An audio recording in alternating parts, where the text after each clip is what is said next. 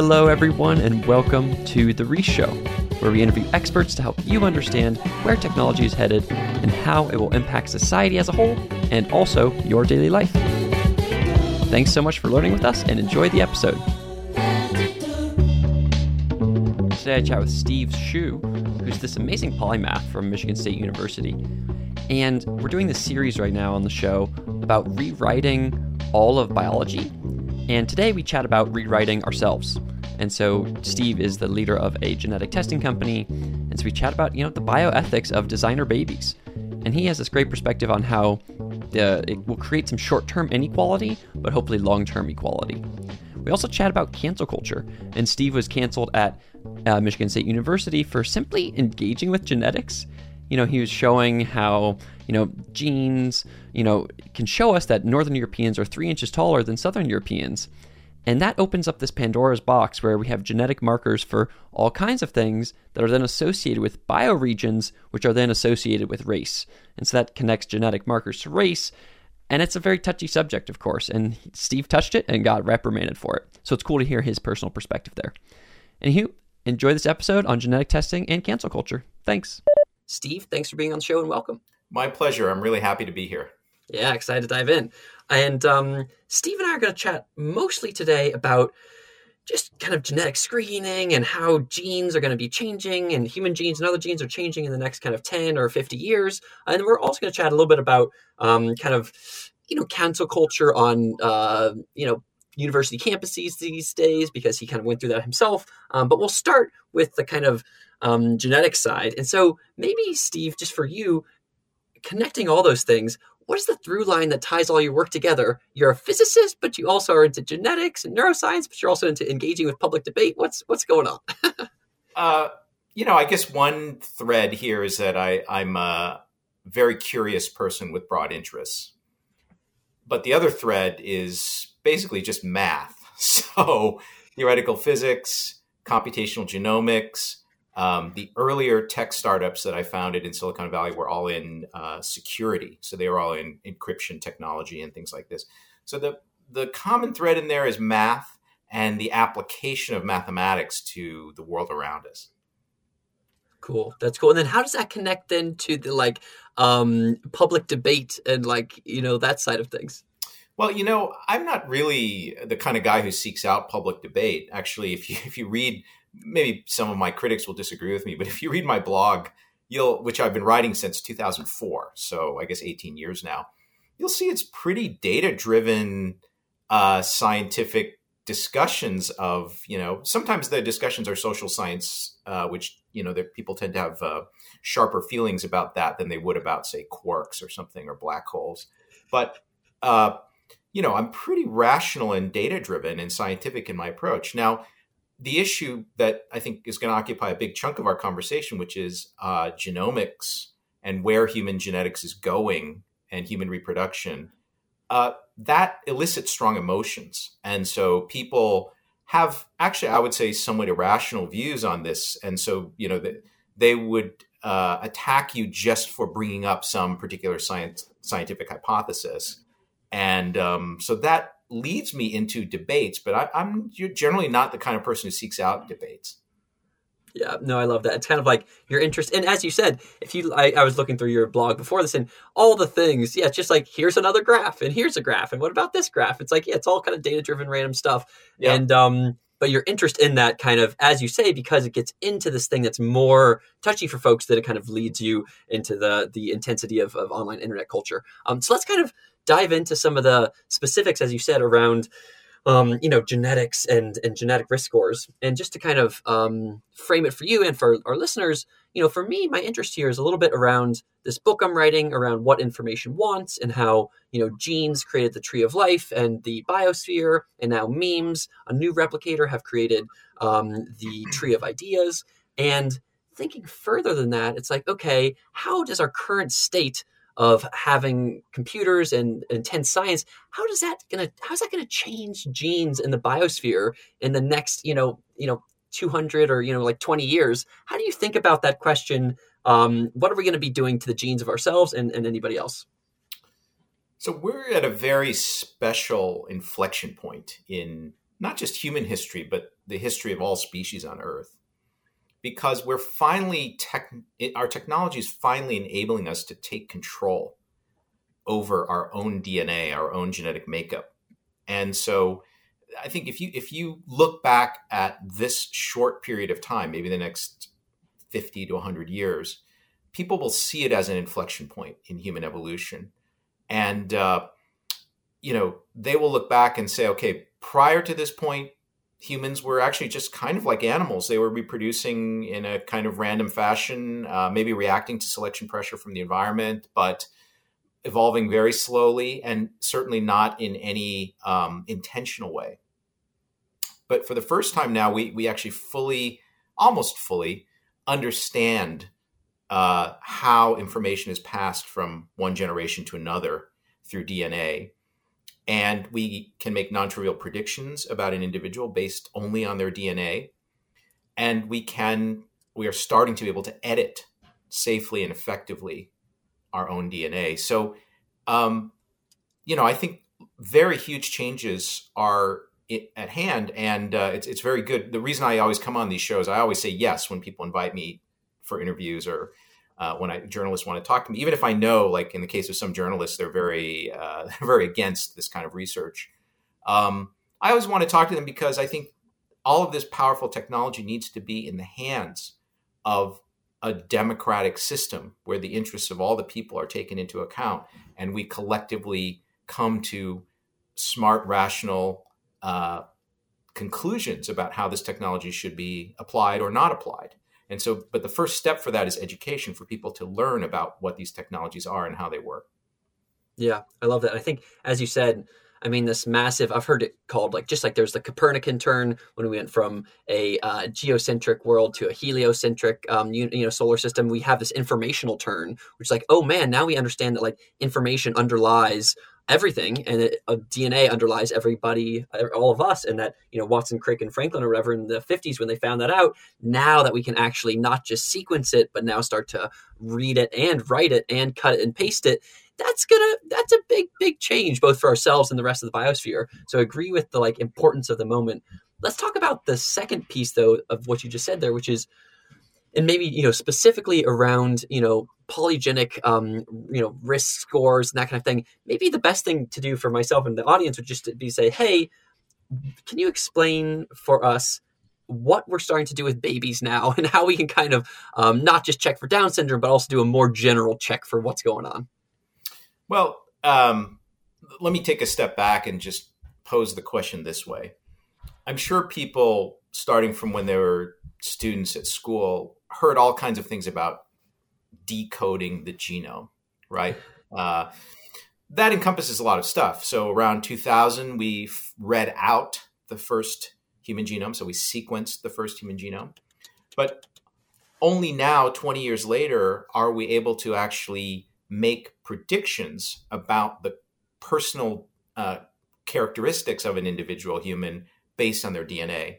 And we won't talk about it much on this show, but there are sort of parallel advances both in plant biology and also in domestic agriculture, our ability to predict properties of domestic animals like chickens and pigs and cows based on their genomics alone. So all of that together is decoding the genome. And if you think about it, it's like, what was all this for if we couldn't eventually figure out how the DNA blueprint is not a perfect analogy, but how the DNA blueprint guides how the organism develops? And if we didn't eventually figure that out, what was all this for? Yet people act really surprised when we apply very powerful computers, very powerful algorithms to huge data sets involving, say, 1 million humans and their genomes. And then we figure out, oh, you know what? I can just look at your DNA, and if I know the state of your DNA at these 10,000 places, my program can figure out how tall you're going to be, plus or minus 3 centimeters. And that's the current state of affairs, which really shocked people when it finally happened. I mean, actually, even most people are not aware that we can do these things now. But what was this all for? Of course it was going to happen. So if you're a science fiction buff, you have this future timeline of like how the human civilization is going to evolve. And you can just say like, oh, we're here. We're like where the early Star Trek novels were or something, and we still haven't gotten here.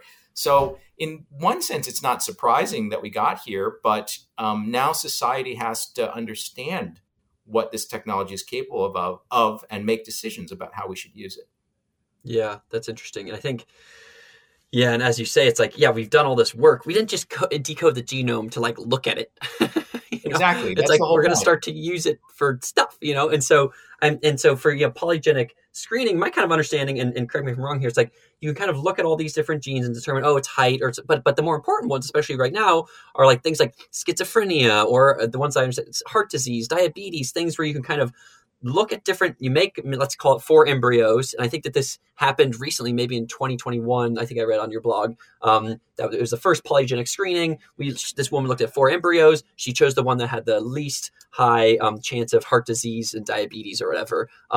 Is that kind of how this is going to work? And how does your company kind of, your LifeView/genomic prediction actually do that kind of work? Yes. So let me first talk about the core science, which doesn't have to be applied in IVF. It could be applied in a lot of other contexts. But roughly speaking, we now have data sets where you have, just to pick a ballpark number, you have 100,000 people in the data set who reach the age of 80 without having heart disease. And then you have maybe some smaller number, like 50,000 people in your sample who have heart disease.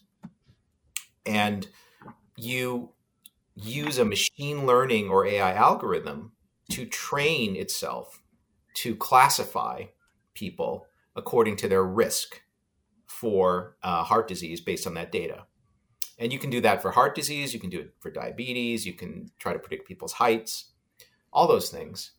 And so now we have predictors that, just to give a kind of general understanding to your audience, they are not perfect predictors. So height is very accurate. We can predict height plus or minus about an inch, 3 centimeters. However, for other conditions like heart disease, generally we're able to do something very crude, like put people into buckets where some small percent of the population is very low risk. They're probably never going to have heart disease. There's some middle group that kind of have normal risk. And then there's another group of high risk outliers they could have 5 or 10 times the probability of a typical person of having heart disease. So you can basically estimate risk for any individual based on very specific regions of the genome that have been identified as either contributing to higher risk or reducing risk. Those are called polygenic scores. And they don't have to be used in reproduction. They could be used in a clinical setting where, for example, we've now identified risk for breast cancer, which applies to a huge number of women. So what was first figured out about breast cancer was there are very impactful single gene mutations that could cause you to be at super high risk. And some women, for example, I don't know if you know, Angelina Jolie had both of her breasts removed because she carried 2 copies of a risk increasing rare mutation. So that was already known that there were some women who were carriers of these so-called BRCA gene variants. But now we can look at the polygenic nature of someone's entire genome, and we can actually find 10 times as many women in the population who are high risk for breast cancer than the old technology, which could only identify these very, very rare women, 1 in 1,000 who have these rare mutations. Now we can classify the risk for every woman, and we find about 10 times as many women that are at similar risk to, say, what Angelina Jolie would have been had she not had the radical mastectomy. So that's kind of the situation. Now, how would you apply that? You might apply that to 30-year-old women and say you find a 30-year-old woman who's high risk because of polygenic variants in her DNA, and you might say, okay, you should maybe get a mammogram earlier than we normally women don't start getting mammograms till they're 40, and you should start now because you're high risk. So there are many, many applications of polygenic risk scores which have nothing to do with reproduction. But now let's go to the context of reproduction, where you're going through IVF, you have a certain number of embryos. It's typical for families to have multiple viable embryos. That's the typical situation. And so most IVF couples are confronting what we call the embryo choice problem. They have to make a choice. Which of these embryos is going to become their child? So they have to confront that choice.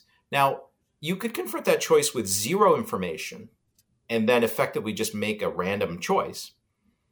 Or you might for example, have the whole genome of each of the embryos and all the polygenic scores of each of those embryos and make a selection based on much more knowledge, much more information about each embryo. And we think the latter situation is preferable to the former situation. And so that is the technology that we've developed. Now, let me come back to this breast cancer issue. So it already is common for embryos to be genetically screened. So about 2/3 of all of the, roughly of order 1 million embryos produced in the United States each year are genetically screened. The most common screen is against chromosomal abnormality. So that's a kind of gross genetic problem. The most well-known variant of that is trisomy 21, which leads to Down syndrome. Yeah. It's also common for families that know they are carriers of a rare genetic variant, like in the one that we mentioned already, BRCA. Families that know they are carriers for risk-enhancing BRCA variants will often screen their embryo and say, okay, let's implant one that doesn't carry the mutation because that girl will have normal breast cancer risk, not super high breast cancer risk. So polygenic scores are just a further extension of that. So we already screen for gross chromosomal abnormalities. We already screen against known rare mutations that people are carrying. And now finally, we can screen against, you got unlucky because these 1,000 different locations in your genome which control your breast cancer risk, you happen to have an excess of the plus risk inducing variants, and that little girl is going to be at high risk, like Angelina Jolie. So let's implant the other embryo that we have. Yeah. So it's a continuum almost of just more and better prediction based on the only thing that you know about that embryo at this stage, which is its DNA. You don't know anything else about it, right? So it's only 100 cells, right? So you just hang it. Yeah. Yeah. So the way I'm saying it now, to me, it's how could you criticize this? Because first of all, why should the parents who are going to make a choice, why should they be forced to make a choice with no information when very inexpensively we can give them an entire workup of each of their embryos and everything that's known about the DNA and the future probabilities that are implied by that DNA for the individual child? And so, to me, again, like you I think you kind of identified me as maybe involved in some controversial debates, but from my perspective, and I think this is actually backed up by the feelings of most parents who are going through IVF and most IVF doctors, is that more information is better than less information. Generally, I mean, if as long as you help the parents understand, you don't want to just like throw the genetic reports that our software generates on each embryo are huge. And you don't want to just throw that at the parents. It's actually discussed in detail with the parents by a certified genetic counselor. But once they have the right framing and the background to understand the information, it's always better, in my mind, for them to have more information than less about their own, what will potentially become their child.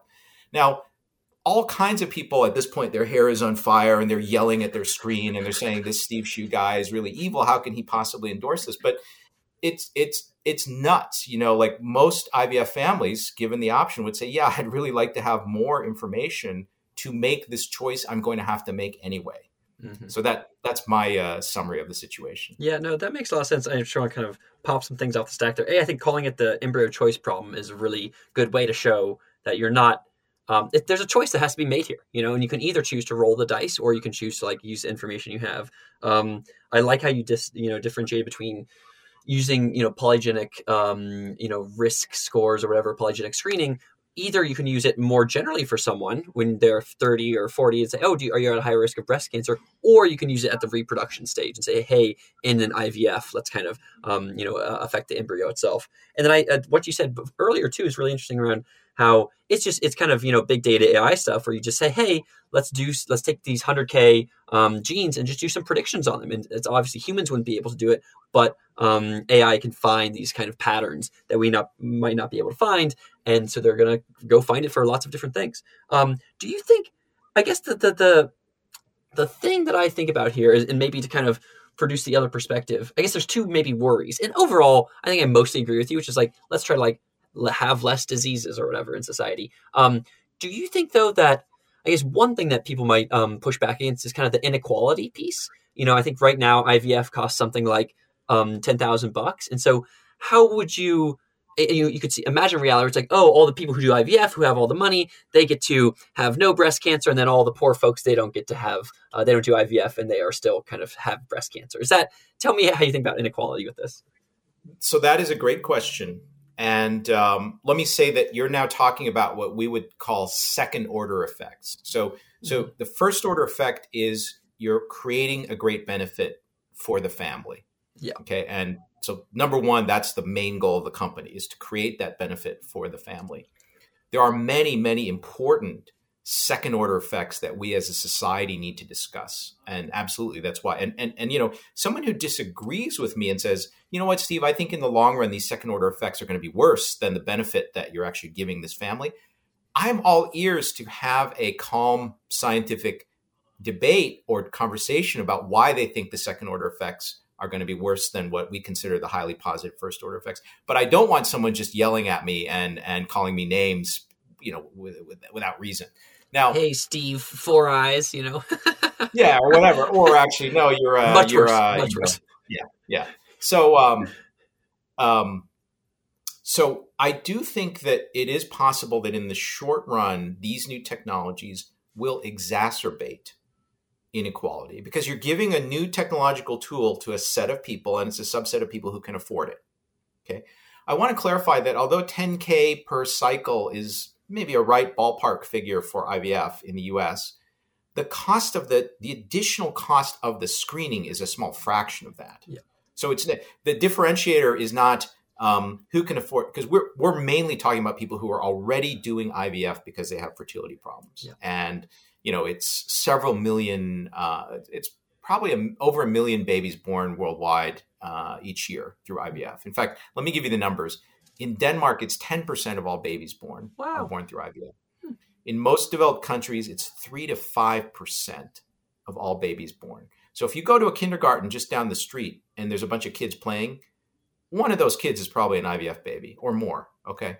So it's not a small number, but it's the people that are already doing IVF, then that small additional cost to have a better set of information in order to make the embryo choice.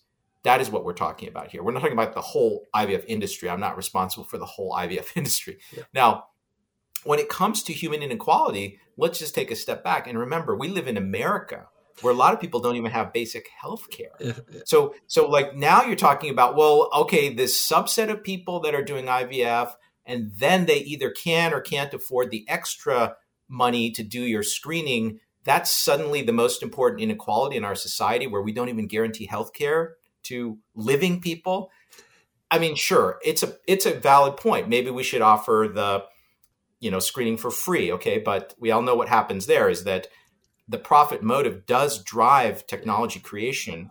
The first people who get the technology tend to be people who are affluent, but then the technology becomes cheaper and it generally gets into the hands of the general rest of the population. So I do think, though, I do want to acknowledge that I do think in the short run, this set of technologies could and very well may lead to an exacerbation of inequality. But in the long run, if we adopt better social welfare programs like they have in Denmark. So in Denmark, you might ask, why is it that 10% of babies born in Denmark are born through IVF? Well, I can give you 2 reasons. One, they have very good gender equality in Denmark. So women tend to get married older. They tend to need it more. The health system covers IVF as part of their system. So that is why 10% of 10% of all babies born today in Denmark are born through IVF. Now, could we solve that inequality problem in the US if we really wanted to and solve these other healthcare inequality problems? We could. So it's very unfair to blame a small tech startup for inequality, which is, rampant throughout American society, for this one small thing. Yeah. But I do think it is an important point, and I'm willing to discuss it. No, totally. And I think, and as you said, you're both willing to discuss it, and you kind of agree, which is that, hey, it might happen. Well, I guess we'll find out. But it seems, I don't know if more likely than not, but like it could happen that, in the short term, this could exacerbate inequality. And then the hope, though, is that in so much of society and quote unquote capitalism, all these things are just like, the rich get richer and all these kind of things. And then how can we as a society make sure that we still do good long-term distribution and generational wealth and that kind of stuff? And so, as you say, it's like, hopefully, maybe the hope long term is that IVF costs, it's supported by the state and it only costs $50 a person or something really small, and that everybody gets to kind of check out their babies, and then all the babies are healthier and what have you. And so I think that makes sense to me. And it sounds like I think differentiating short term and long term makes sense. Another side of this that I think is interesting, that maybe another worry that people might have, is let's say that even you have a society in which it's $50 for IVF, it's $10 for, the risk scores. And we get better and better at doing this risk score work around not just breast cancer, but also around intelligence and things like that. How do you think about, let's say we could increase everybody's intelligence, IQ by 10 points or whatever, by 20 points, by looking at a couple embryos and choosing the ones that have the best scores. Is that how do you feel about that? Is that a future that you're excited by and want to co-create? Well, I think the typical tech geek response to this is, it is generally the quote smarter kids who develop the new inventions that move society forward. And so if we just generally had a more capable society and more people capable of doing electrical engineering or programming, it seems like it's kind of good. Yeah. Again, that's the first order effect. The second order effect is, but what if some groups get ahead of other groups and you have big discrepancies between the average in one group and the other group? That's a terrible outcome. So, if you came to me tomorrow and said, you know what, Steve, we're going to go to single payer healthcare like in Denmark.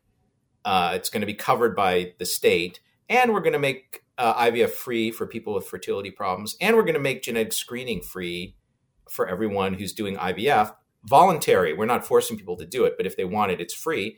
I would say that's a great solution, right? You solved a bunch of the second order effect problems that I think are real problems, right? But that's not under my control. That's not under the tech startups' control. That's society that has to make that choice. But that's why I'm talking to you, so that people will listen to this podcast and say, wow, these really powerful technologies are coming down the line. They're not intrinsically expensive. The actual cost of genotyping an embryo is extremely low. But and if the government, if national healthcare system said, this is part of national healthcare now, we're going to cover it, we're going to do it at scale, everybody could have it. Yeah, I agree. I think, I do think there is, as you said, there is this kind of weird, part of the weird thing with like polygenic risk scores and this kind of reality is that there's just like these short-term, there's first order effects and there's second order effects, and some of the second order effects might be inequality. And then there are these kind of longer term effects, which I think just make people a little bit more worried, which is like, it's okay to have the beginning thing of like, making there be less disease in the world, but then this kind of weird slippery slope of like radically rewiring or rewriting kind of, and like increasing the IQ of everybody on Earth. Like people have this natural kind of, I think gut reaction like against that, especially because they're worried about some of the inequality pieces, but also just like at a base level, it's like, wow, that might be like too different from what things are today. So I don't know. I think it's an interesting, do you think, I mean, what that makes me think about more generally, and then we'll kind of maybe transition a bit is, do you think, kind of moving away from polygenic risk scores specifically, are there things that you are kind of the most excited about, from a kind of a biotech perspective, and then maybe something that you're also like the most worried about? Well, just confining it to this particular range of topics instead of talking about super viruses or okay. And bacteria or something like this, just confining it to genomics. Sure. I would say, so first to respond to what you just said about people being a little nervous about the long-term consequences. Yeah. I actually agree with you. As I said, people 1,000 years from now are going to look back and say this century was this inflection point in humans taking control of their own evolution, for better or worse, right? So the reason, again, why I'm doing your podcast is society needs to understand all this stuff, and I want society collectively to decide this is a good step, we're going to move forward, or this is not a good step. Let's hit pause for a while. Okay. Now, a much more powerful technology than embryo selection. So in embryo selection, we're talking about picking the best out of 5 or best out of 10 or best out of 20 embryos. By the way, with younger women freezing their eggs now, it's not uncommon for us to have patients who have 20 or 30 embryos. Okay, so we're not necessarily talking about choosing 1 out of 4. We're talking about maybe choosing 1 out of 30. Okay, so as powerful as that may be, it's much more powerful to just go in and directly edit the embryos. And that technology is going to be upon us. I would say, we had that early false start in China, but the CRISPR editing technologies are getting better and better. So it will be safe and effective relatively soon, I think within a decade. And so within a decade, people are going to think of embryo selection as this warm, cuddly, familiar, safe thing.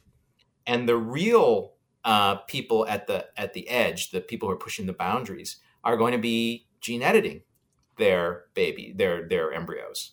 And there'll be an incredible societal discussion about that.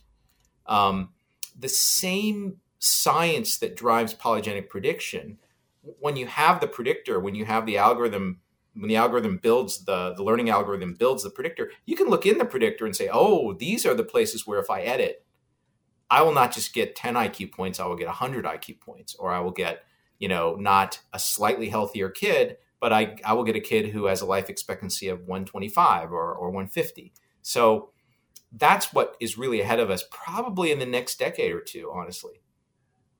Yeah, that is I agree with that differentiation there. And yeah, as you say, it's cool, or it's interesting to know that's coming down the pipeline soon. And it makes me think also of like a version of this, which is like, if I'm saying this right, in vitro gameotosis, which is where you have the embryos, and then instead of doing the whole process of having a whole nother baby and then having that person live and then procreate and getting a new embryo, you just have that kind of embryo create another embryo. And so you can have this kind of evolutionary process where instead of just choosing from one generation, you choose the best from the first generation of 10 and choose the next best and then that one produces 10. And then you kind of choose, is that another thing that's coming down the pipeline, or is that more science fiction? Yeah. So you're mentioning another super powerful technology that is also, I think, going to be playing a role. I would say gene editing of human embryos will become a real issue, a real possibility, safe and effective, and therefore, under serious consideration in a lot of countries before what you just described is ready. But I do want to say that using stem cell technologies today, we can generate effectively an unlimited number of mouse and rat eggs for reproductive purposes. And it's a small step from that process to being able to do it with humans. And you start with a skin cell. And then you use this stem cell stimulation technology to make the skin cell revert back into an egg cell. Induced pluripotent stem cells, maybe. That's exactly it. Yeah. Yes, that is a complicated wet lab set of technologies that obviously they have it working, as far as I understand, quite well in mouse and in rat and other systems. Not sure how long it'll take to get working in human, but even if we're working perfectly in human right now, people would be a little bit concerned about, okay, what is the quality of these eggs? Is there going to be some issue with my kid later on? Let's watch a few generations of monkeys that we produce this way grow up first before it, So in my rough thinking, I think CRISPR editing of human embryos will become more of an issue before this other thing becomes an issue. But they'll both be issues in, I think, your and my lifetime. Yeah. Rewriting the gene is coming in hot. So let's kind of transition now to, I wrote it here on the little questions I sent you beforehand, is your time with the Twitter mob. And so maybe what I would love to just hear from you is, and honestly, for people who are listening to this, it's like, for you to be on a podcast, for me to have you on the podcast, some people see that as like a cancelable offense or whatever. I'm not sure. But give me an overview of the experience. What was kind of the mob / movement saying, and what was your kind of like defense to it? Yeah. So just to recap this, because it's not, I'm a pretty obscure individual, so I'm sure most of your listeners don't even know what you're talking about right now. Yeah. Totally. So up until summer of 2020, I was the vice president for research at Michigan State. So I was overseeing a research budget of $700 million a year.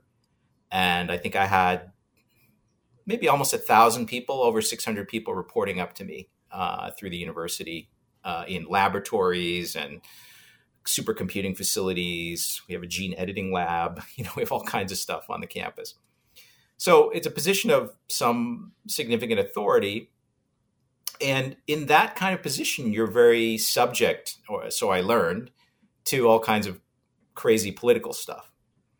So when the George Floyd tragedy happened in Minneapolis, that was that summer.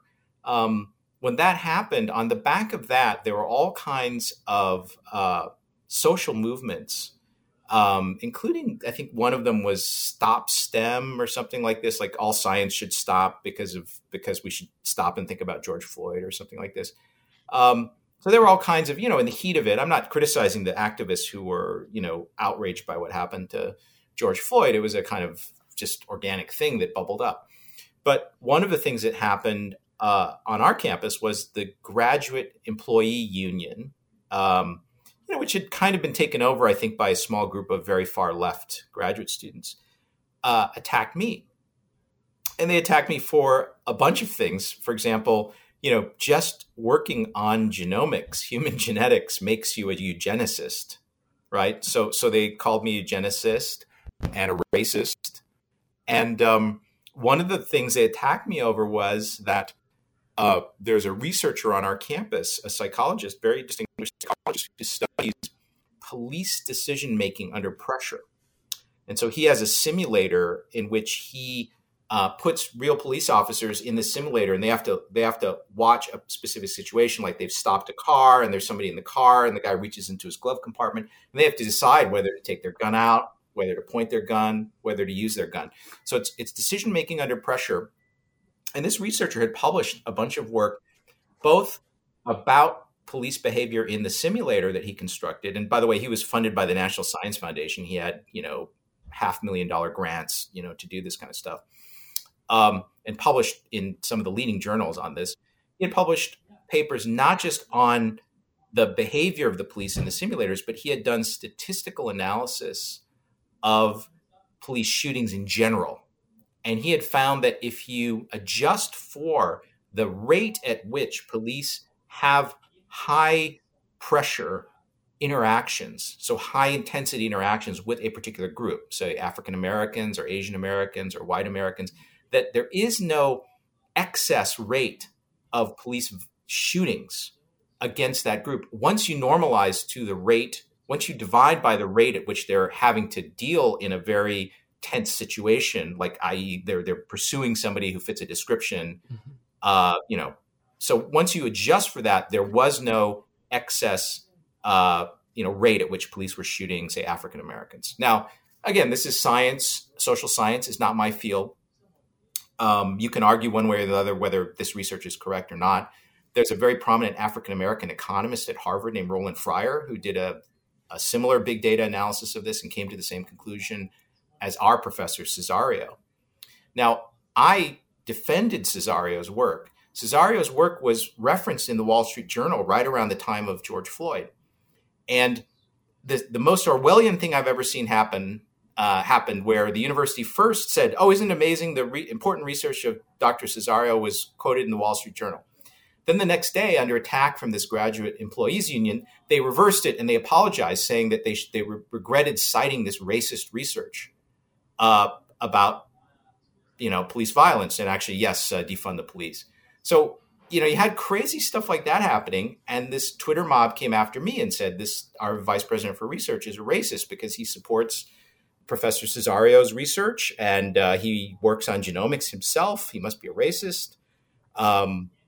So that was what happened to me. And our president basically just caved. There was no investigation. There was no, you would think, major university, Big Ten university, top 100 university in the world. Maybe they could appoint a committee to look into this and say, is our VPR actually, this secret villain? Yeah. Is Professor Cesario's research really completely wrong, even though it's been published in the Proceedings of the National Academy of Sciences, and the NSF awarded him a $600,000 grant to build the simulator? So now you would think of all places, a university would be the place where they would stop and say, "Oh, is any of this true?" Like, I read it on Twitter; it must be true. No, wait, that's not the right way to reason. No, but they didn't. Within a week, the president asked me for my resignation. So it was a black eye. It was a black eye on the university and rationality and, just common sense. And maybe the worst Orwellian consequence of all this is that Cesario, the psychology professor I've been talking about, withdrew his paper from the Proceedings of the National Academy, one of the most prestigious scientific journals in the world. He withdrew his paper as a consequence of all this, even though he privately told me, and I think he publicly said, he still believes in the conclusions, but he just withdrew it because it's harmful. So science that comes to a true conclusion, I'm not saying his conclusion was true because I'm not an expert in this area, but to withdraw a scientific result that you believe is true because you fear a political mob on your own campus means that the university has ceased to function the way it is supposed to function. So that's enough about this story. I think I'm happy to take more questions about, but it's really a terrible instance to recall. I mean, and I remember hearing about it through Slate Star Codex and Scott Alexander, and I'd been following you a bit. I was like, oh man, it looks like, and then before this call, I was like, I should probably look into. Because sometimes the Twitter mob gets people. I'm like, oh, maybe the Twitter mob. I'd say 90% of the time, 95% of the time, the Twitter mob was incorrect, But 5% of the time, it's okay, maybe it's a little bit more correct or whatever. And in this case, it felt very incorrect as I was looking at stuff. And as you said, it's for this piece of research, what that's saying is there are more, black folks who are getting into these more intense situations with police than white folks. And then there's okay, if that's what's actually happening, then let's start helping that out. Let's, that's not saying, we're not saying that's a good thing. We're not saying that's a whatever. We're just saying, hey, is this research true? Let's double check. Oh, is it true? Okay, let's kind of go deeper on it to actually understand what's going on. Yeah, I totally agree with what you just said. So, I'm actually a progressive. So I'm actually politically left of center. And so for me, the question is, okay, if we have these police shootings, that's bad. We should look into the cause.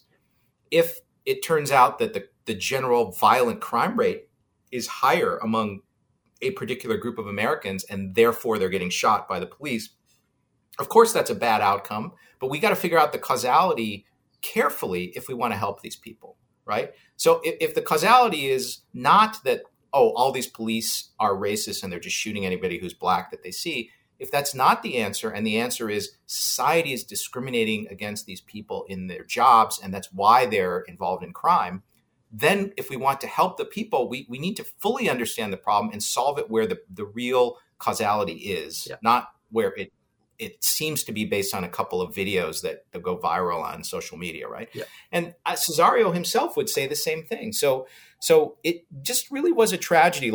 Roland Fryer, who's African-American, who's a Harvard economics professor, Joe Cesario, my colleague at Michigan State, they're trying to achieve the same goals as BLM and anybody, progressives, whatever, but they're just a little more data driven in trying to figure out where the problem really is originating.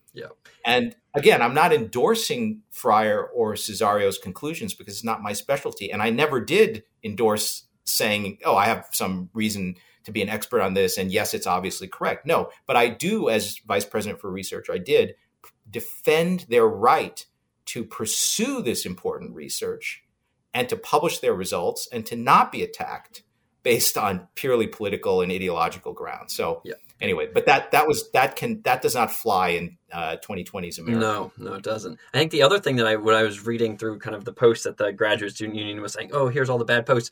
One of them was interesting because it was you essentially were just noting to this like a population genetics piece that looked at 10,000 years of human history and showed how like different alleles for educational attainment and height and unibrows were different across different regions. And I'm not sure if I exactly got the data correctly here, but it was something like that, some of the East Asians have more these alleles for educational attainment, but less of the ones to like be taller or whatever. And it's like, and that is, and you can just look at it by looking at taking the computer and like pointing it at the data. And all that you were doing was just saying, you weren't saying one thing one way or the other. You said, I'm just quoting here, given such results, how are researchers to respond when asked to categorically exclude the possibility of genetically mediated average differences between groups? All you're doing is just like, look, this is an important, this is, it looks like this has happened in the last 10,000 years. Can we actually, this is an intense question. And like, I don't know, what do we think about the question? That's all you're saying is like, this is an intense question. So yeah, let me elaborate on that. I'm really glad you brought that up because this, again, like in the case of Cesario's work, this is not my research. The papers that I referenced in those blog posts are written by professors at Columbia and Oxford University, not my research. These are world-renowned statistical geneticists. And they're asking the question it's a deep question about human evolution. And let me phrase it to you this way. If you go to Europe, people in Northern Europe are on average taller than people in Southern Europe. So if you go to Sicily, the average male in Sicily is about 3 inches shorter than the average male in Stockholm. Okay. So now, is some of that due to diet? Maybe. Is some of that due to genetics? It seems that way, actually. So as I said, we can predict height from DNA now. And so the alleles that make you a little bit taller are more common in Stockholm than they are in Sicily. Okay. So there seems to be some genetic component to that height gradient as you go north to south or south to north in Europe, height increases. Okay. There is a genetic component to it.